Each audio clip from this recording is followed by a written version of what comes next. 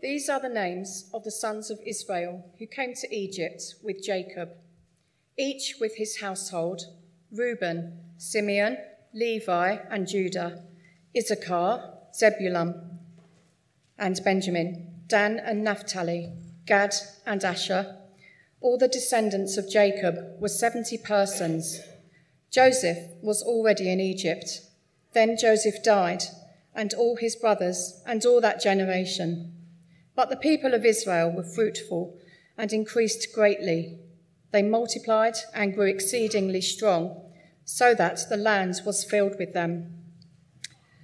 Now there arose a new king over Egypt who did not know Joseph. And he said to his people, "Behold, the people of Israel are too many and too mighty for us. Come, let us deal shrewdly with them, lest they multiply, and if war breaks out, they join our enemies and fight against us and escape from the land."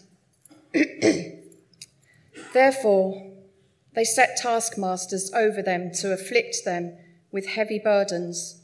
They built for Pharaoh store cities, Pithom and Ramses. But the more they were oppressed, the more they multiplied, and the more they spread abroad. And the Egyptians were in dread of the people of Israel. So they ruthlessly made the people of Israel work as slaves, and made their lives bitter with hard service in mortar and brick, and in all kinds of work in the field. In all their work, they ruthlessly made them work as slaves. Then the king of Egypt said to the Hebrew midwives, one of whom was named Shiphrah and the other Puah, "When you serve as midwife to the Hebrew women and see them on the birth stool, if it is a son, you shall kill him. But if it is a daughter, she shall live." But the midwives feared God and did not do as the king of Egypt commanded them, but let the male children live. So the king of Egypt called the midwives and said to them, "Why have you done this, and let the male children live?" The midwives said to Pharaoh, "Because the Hebrew women are not like the Egyptian women, for they are vigorous and give birth before the midwife comes to them." So God dealt well with the midwives, and the people multiplied and grew very strong. And because the midwives feared God, he gave them families. Then Pharaoh commanded all his people, "Every son that is born to the Hebrews you shall cast into the Nile, but you shall let every daughter live."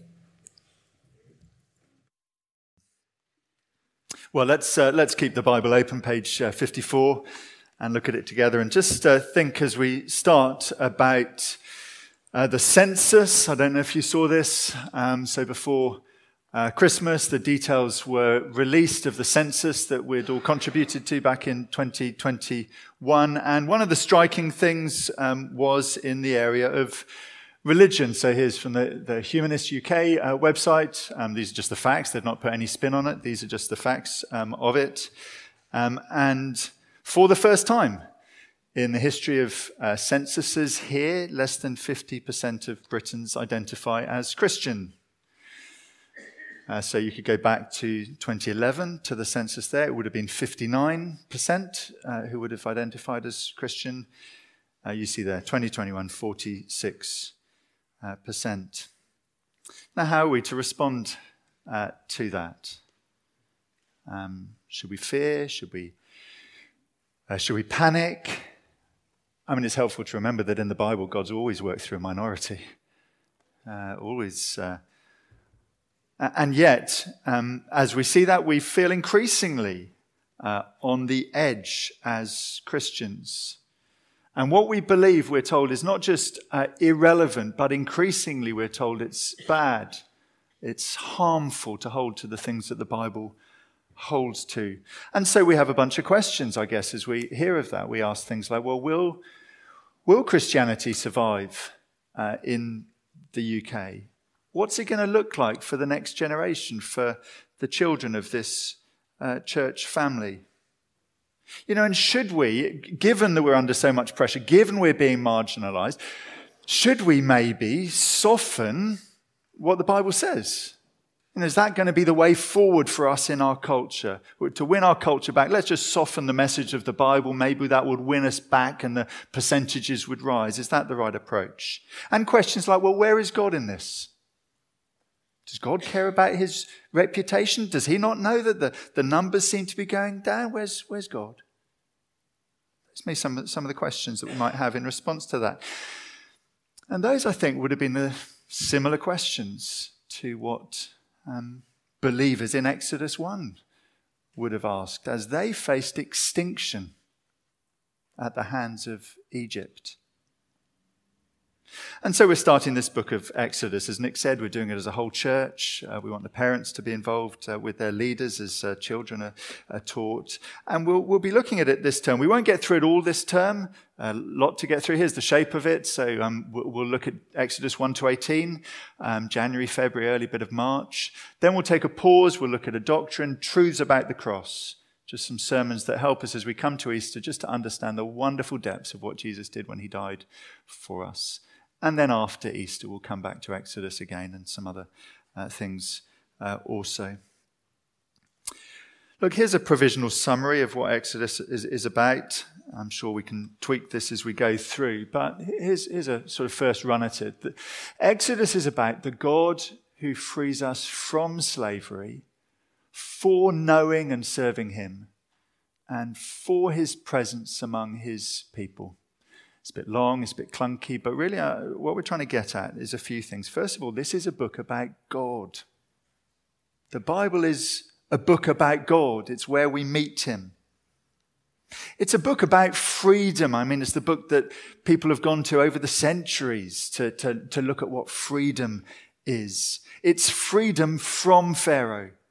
It's freedom from slavery. But the point of the book is that it's not just freedom from, it's also freedom for.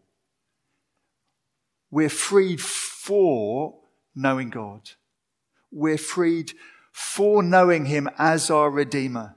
We're freed for serving him. You know, we all serve someone or something. You're rescued from Pharaoh. You don't just go into a vacuum. You either serve yourself or you serve something else. You serve idols or you serve God. And the culmination of the book, the aim of it all, is that God might dwell among us, his people. And so we'll see in the second half of the book, there's lots to do with the construction and the design of the tabernacle, the place where God met with his people, the tent in the desert as a precursor to the temple. And it'd be very easy just to teach the first half of the book. In fact, I was tempted to do so. You know, we all know the familiar bits, just up to chapter 15, the Red Sea. And then we get this bit about the temple. What's all that about? Is that really relevant? Do we really need to teach on that? Yes, we do. Yes, we do, because all of Scripture is written for our encouragement. And actually, the whole purpose of the rescue was for the presence of God amongst his people. So we must teach on it, and we will. And the book, in fact, ends in chapter 40 with the presence of God coming into the tabernacle. And yet there's a problem, because God is so holy that he can go into the tabernacle, but none of his people can. And so we'll see we need the book of Leviticus, afterwards. We'll need the book of Leviticus to teach us about sacrifices and how it is that a sinful people can come to a holy God. All of that is in the future. And so it's about the God who frees us from slavery for service and his presence. Here's a very rough structure. Freedom from slavery, that's, chapters about Egypt and the Red Sea. And then freedom for knowing and serving God. We'll go to Mount Sinai, we'll see the law, the Ten Commandments. And then freedom for God's presence. And we'll still be at Mount Sinai, but we'll have the tabernacle as well. Look, we'll come back to that. So that's what it's about. It's a book about God. And its aim is that you and I would, at the end of our time in Exodus, know our God more and more and serve him. Not the idols, not the other gods, but serve him and enjoy his presence amongst us, his people. So will you pray for that as we journey through this book together? Pray it for yourselves, the people next to you as you sit on a Sunday, your small group, your family, that all of us would know our God better. And the book, as well as that, has a missionary focus to it. It's not just that we know God and look in. No, always the Bible is reaching out. God is reaching out. The repeated phrase in the book is that God wants people to know that he is the Lord. And he wants his people to know that. He wants Pharaoh to know that. He wants the nations to know that. And that's the same today. He wants us, his people, to know him. But he wants the people of Bromley and far beyond to know that he is the Lord. So, we're on a journey in the book of Exodus. But we start in chapter 1. And the headline from this chapter really is that God is faithful, so fear him. God is faithful, so fear him. And we can say a bit more about these. Let's just break it down into three. Firstly, God is faithful to his promises. And this is verses 1 to 7. We won't read it all now. Julie's already got us through all of the names, so I won't have a go at getting it wrong. She got them all right, it seems. But Exodus verses 1 to 7.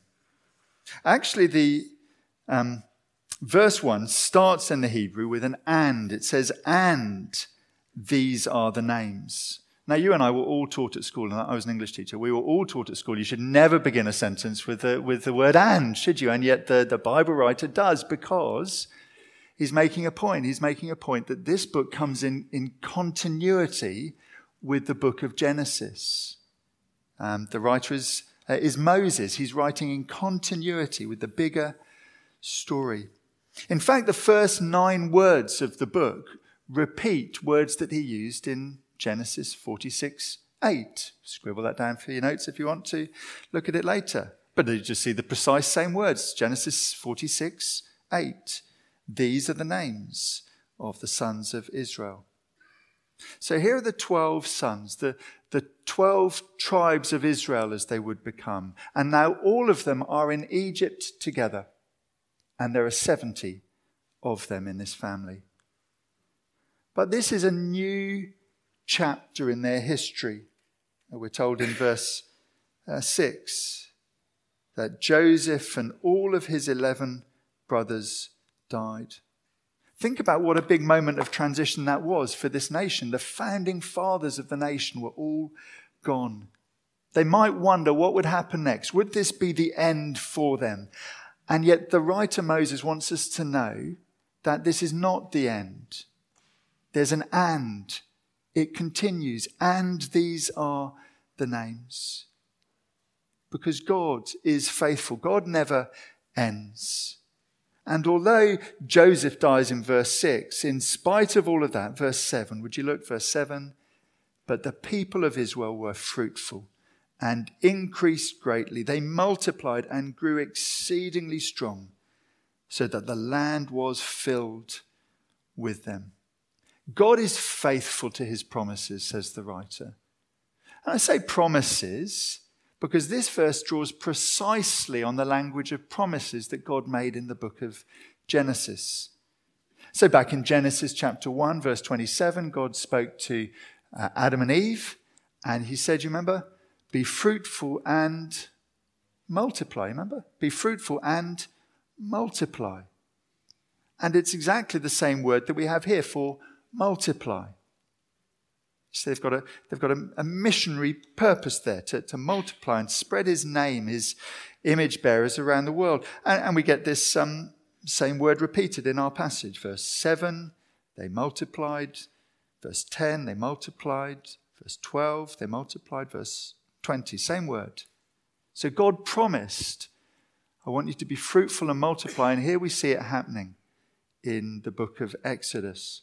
Or take another promise. Genesis chapter 12, verses 1 to 3. In fact, let's just turn to that. Genesis chapter 12, verses 1 to 3. And that's on page 10.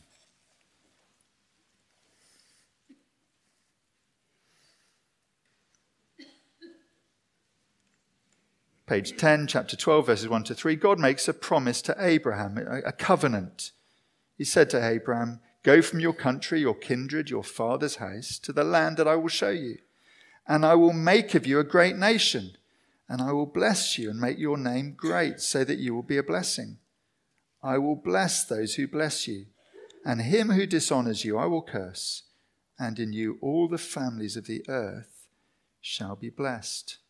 These are the foundational promises of the Bible.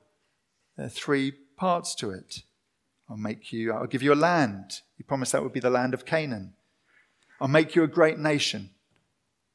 And I'll bless you. They shape the whole Bible, these promises. But for Abraham and Sarah, it seemed absolutely impossible. Abraham was 75 years old when the promise was given to him. And yet God was faithful to his promise. Isaac, the son, came along, then Jacob, and then the 12 sons. And now verse 7, back in Exodus 1, we see a people living under the blessing of God, multiplying. We see a people becoming a great nation. See, God is faithful to his promises. They're not yet in the land, that's the third part, that will come. But God is proving that he's faithful. Although maybe you noticed God is not named here. Not named in these first 7 verses. In fact, only 3 times in the chapter is he named, and that's similar in chapter 2. And so we're presented with a world where it seems that God is not known. Certainly Egypt and Pharaoh don't know him. God will have to reveal himself. In chapter 3, he reveals his name. And God will reveal himself in great actions, the plagues, the Red Sea. Revelation and redemption will shape this book. But it seems that maybe even to God's people, he seems absent to them. Not particularly mentioned. Apart from the midwives, we'll come to them in a bit. They fear God, they know of him.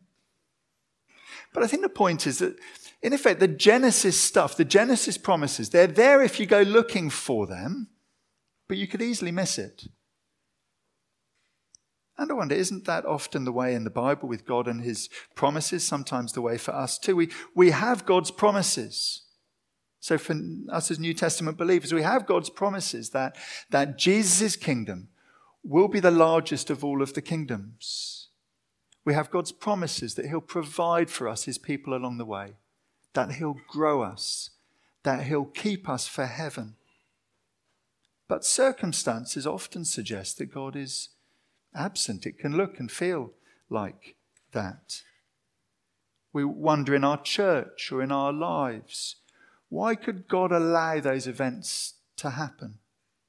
Or we say, if God is the Lord, why doesn't he just sort of snap his fingers and make the hard things go away? Questions like that are not necessarily a sign of spiritual immaturity or distrust of God. Very often that's just the honest yearning of God's people who long for his presence. And Exodus knows that. It ends with the presence of God, but it starts with his apparent absence.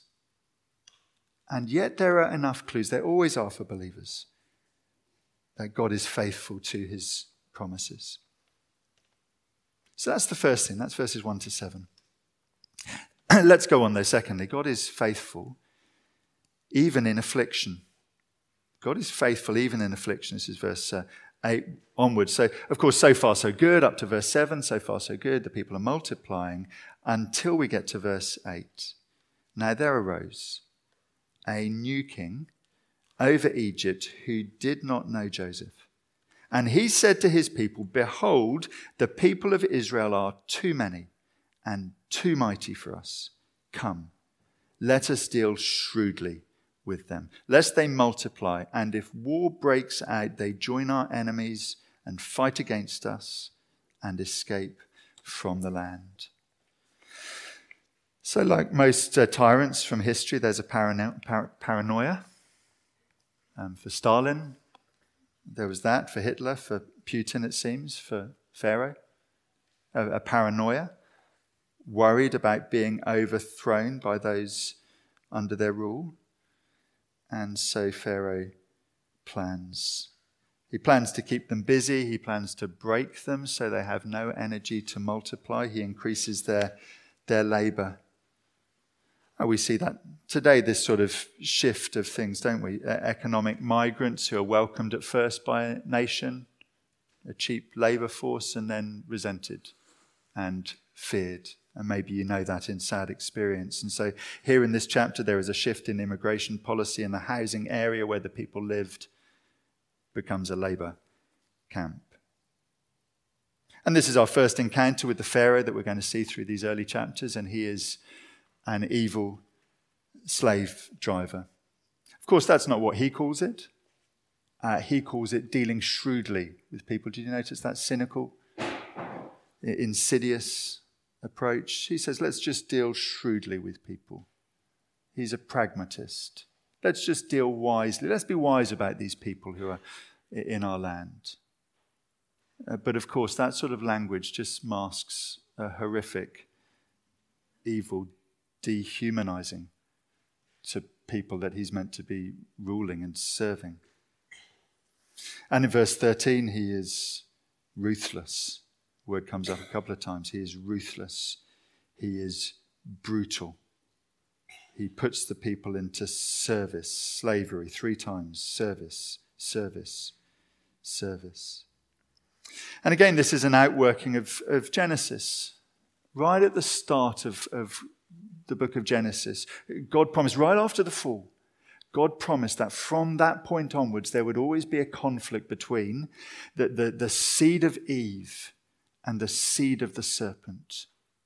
There would always be that godly line, but also that conflict between them. And Pharaoh very definitely is of the seed of the serpent. In fact, we know from history that the pharaohs wore a snake on their crown, a cobra. And it's a giveaway clue, isn't it, really, which side he was on. And so here at the start of this book is the conflict between Pharaoh and God that will continue through Exodus chapters 1 to 14. And yet verse 12 makes it clear from the outset that Pharaoh will be no match for God. He will lose. And here's the early sign in verse 12. The more they were oppressed, the more they multiplied, and the more they spread abroad. And the Egyptians were in dread of the people of God. God is at work. God is faithful, even in affliction. And in a strange way, the fact that the affliction is happening is a sign of God's faithfulness. He promised actually to Abraham in chapter 15, verse 13. Again, you look it up later, chapter 15, verse 13. He promised that Abraham's descendants, his seed, would be slaves in a foreign land, that they'd be afflicted by another nation for 400 years. He promised it. And God keeps his promises, even the hard ones. Just like when Jesus promised persecution for his people. When we face that, it is a strange encouragement that Jesus promised it, that he knew that it would happen. And so Peter says, don't be surprised when the fiery trial comes upon you, as if something was strange were happening to you. But rejoice that you participate in the sufferings of Jesus. So he promised that this would happen. Actually, the promise to Abraham didn't end there. He also promised that he'd judge that nation, that they'd come out of the land, that his people could hold on to that part of the promise too, as they did. But here in verse 12, in the meantime, God actually uses Pharaoh's attempt to squash the people to increase the numbers. The more he oppressed, the more he just created the multiplication of God's people. And so you see that the joke is on Pharaoh here. That's how it works. The joke's on Pharaoh. There he is trying to stop the growth, and he's just causing growth by his actions. It's been the case throughout history as people have tried to stop and persecute the church. I asked Martin and Yensi, our mission partners this week, about that. If you ever want a sort of encouragement of what God's doing around the world, just chat to them. They'll tell you the hard things that are going on, but there are always encouragements as to what God's doing. Many of us would know stories about how this worked out in China. maybe how it's working out, history will reveal in Afghanistan and North Korea. But they told me the story of the Kabyle Muslims in Algeria. Don't know much about them. Anything really. But 25 years ago, Martin tells me there were no believers known in that people group, the Kabyle Muslims. In fact, when the first believers came to faith about 25 years ago, they were murdered. Since that time, to try and squash the church, the government clamped down, largely using financial measures to try and squash them and stop them. They started locking the churches and closing them. Martin says at some point the church leaders went to the government as the leaders were starting to be thrown into prison.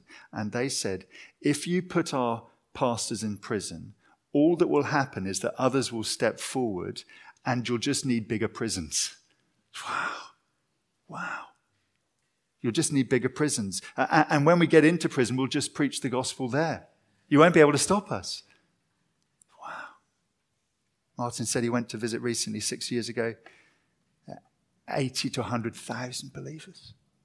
In that people group, he said there were queues outside the church. He said it's a missionary church now. They're sending believers to Iraq and Syria. It's amazing. Hallelujah. Hallelujah. Praise God. You see, the joke is on the government there.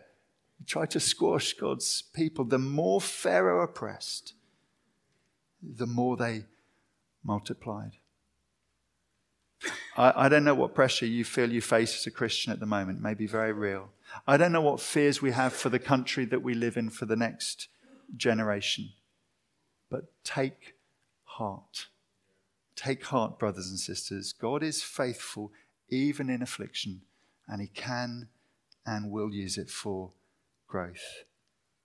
And so we come to the third and the last point from the passage, which is from verse 15 onwards, which is that God is faithful, and so fear him.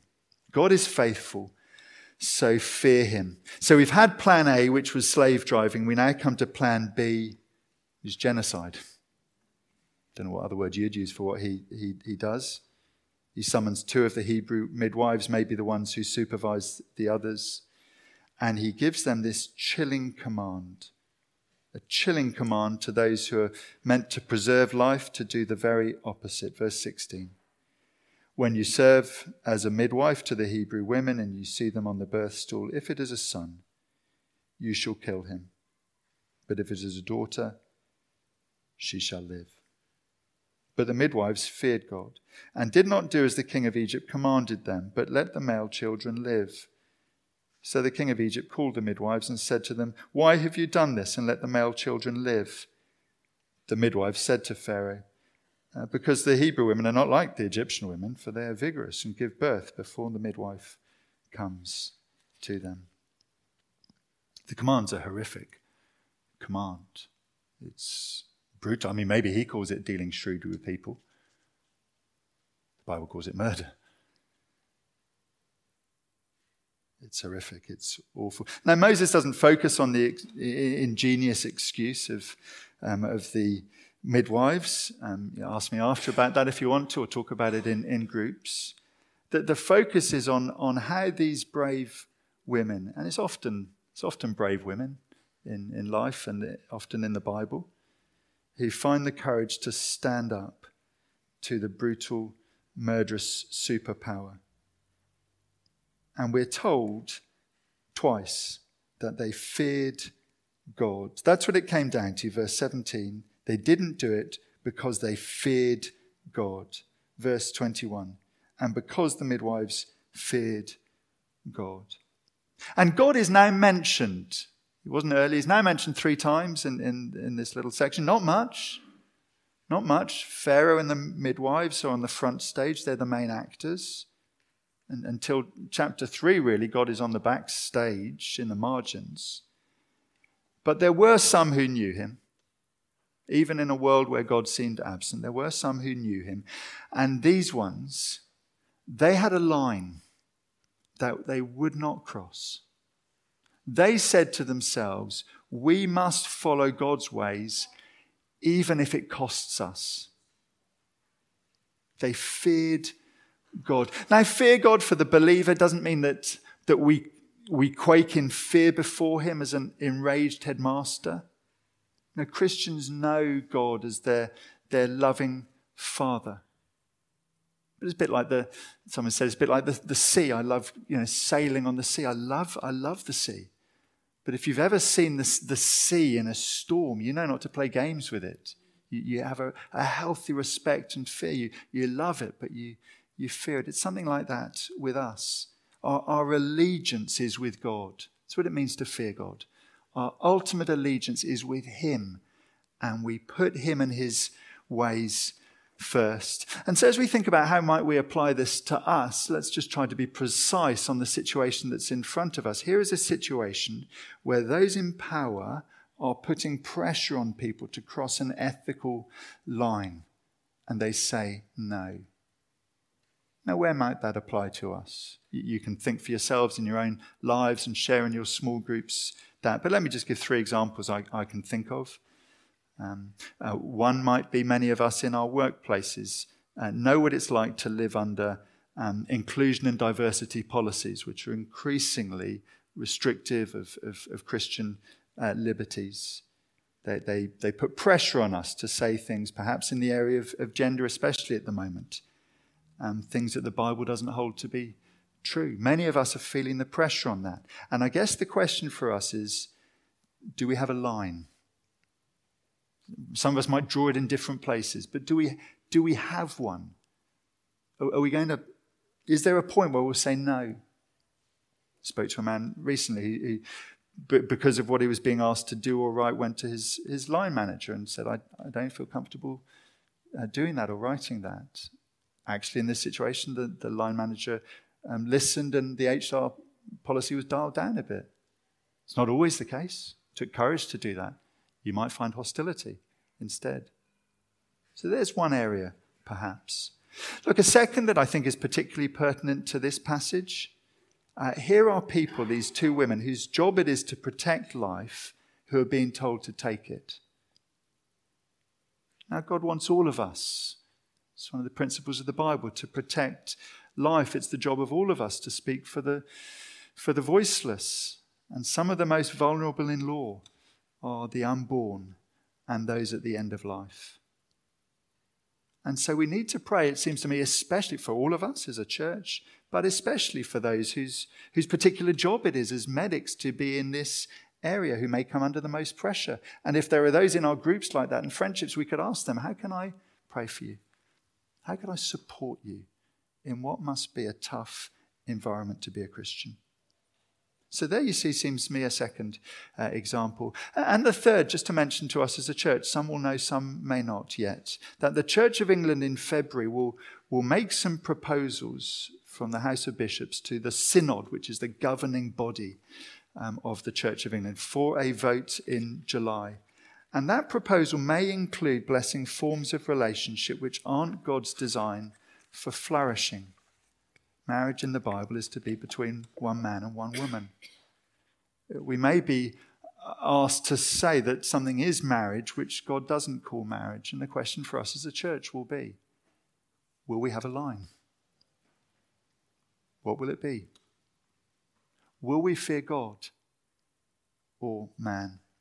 And some of us have already drawn that particular line in family and friendships. And that's been tough for you. And you encourage the rest of us through your courage. Now, I don't feel very courageous in any of those areas. I wonder if you do. I don't feel very courageous in any of those areas. But I want to be like these brave women. Don't you? I want to desperately in my best moments, even though I know it will cost. I want to be like these brave women. They inspire us. I mean, as their lives are held in the balance, they say, verse 19, I don't know if they said it with a straight face or not. Oh, well, I'm very sorry, but because the Hebrew women are not like the Egyptian women, we couldn't get there in time. They're very vigorous. They give birth before the midwife. They said that with a straight face. And they're brilliant. Brilliant women. It's funny. It's clever. It's bold. They do it for God. Now, what caused them to fear God? What was the one thing that we can draw on? I don't think we're told. I really wanted to find it. Maybe you can find it in the passage and you can tell the one thing they held on to that will make the difference for us. I don't think we're told. We can guess. We can guess that they knew God's work through Abraham and Joseph. Maybe they saw God's unseen hand in the multiplying of the people. They certainly knew the goodness of God in contrast to Pharaoh. Pharaoh is someone who takes life. God's one who gives life. In verse 21, they're given families. Of course, in the New Testament, we're not promised nuclear family or children, but God does promise us the family of his church. He promises us that. So they knew the goodness of God, but the one thing that they knew, I'm not sure. But if we want to be like them, we are going to be given lots of reasons in the coming chapters to fear God. They would have seen lots of evidence. And so for us, come back and listen to Exodus. If we want reasons to fear God and see what he's like, pray for courage and keep listening to this book. Because in this book, we'll be given evidence that God is greater than Pharaoh, that he is the one to fear, not the big scary tyrant. You and I face big and scary tyrants. And maybe it's that line manager or our culture or rulers. And God might seem absent. The census says we're under pressure. We should soften the Bible for our culture. But we've seen even greater evidence than they saw that God is greater than the slave drivers. Many centuries later, another big, scary king, Herod, would try to stop God's purposes, would try to slaughter the boys of a town in Bethlehem. And yet he couldn't stop God's purposes. Jesus was born, and in his death and resurrection, he triumphed over the slave driver, Satan. He proved that God is the one to fear. As we close, let's just look at 1 Peter 3 on the screen here. I think it's a sort of a New Testament version of this, where Peter says, whoever desires to love life and see good days, let him turn away from evil and do good. Let him seek peace and pursue it. For the eyes of the Lord are on the righteous. His ears are open to their prayer. But the face of the Lord is against those who do evil. Now, who is going to harm you if you are zealous for what is good? But even if you should suffer for righteousness' sake, you'll be blessed. Have no fear of them, nor be troubled, but in your hearts regard Christ the Lord as holy. He's saying the same thing. He's saying God is faithful. Fear him.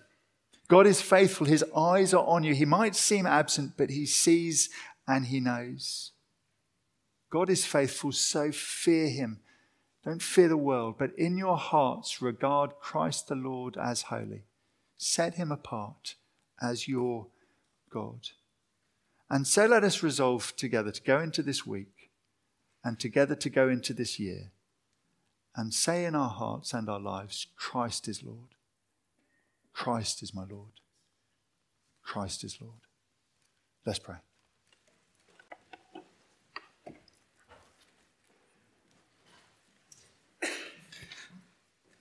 Thank you, Father, for your faithfulness to your promises, for the growth of your kingdom around the world, very often in and through persecution, for the confidence that gives us. Please help us to rightly fear you and have Christ as our Lord and King this week. In Jesus' name, amen.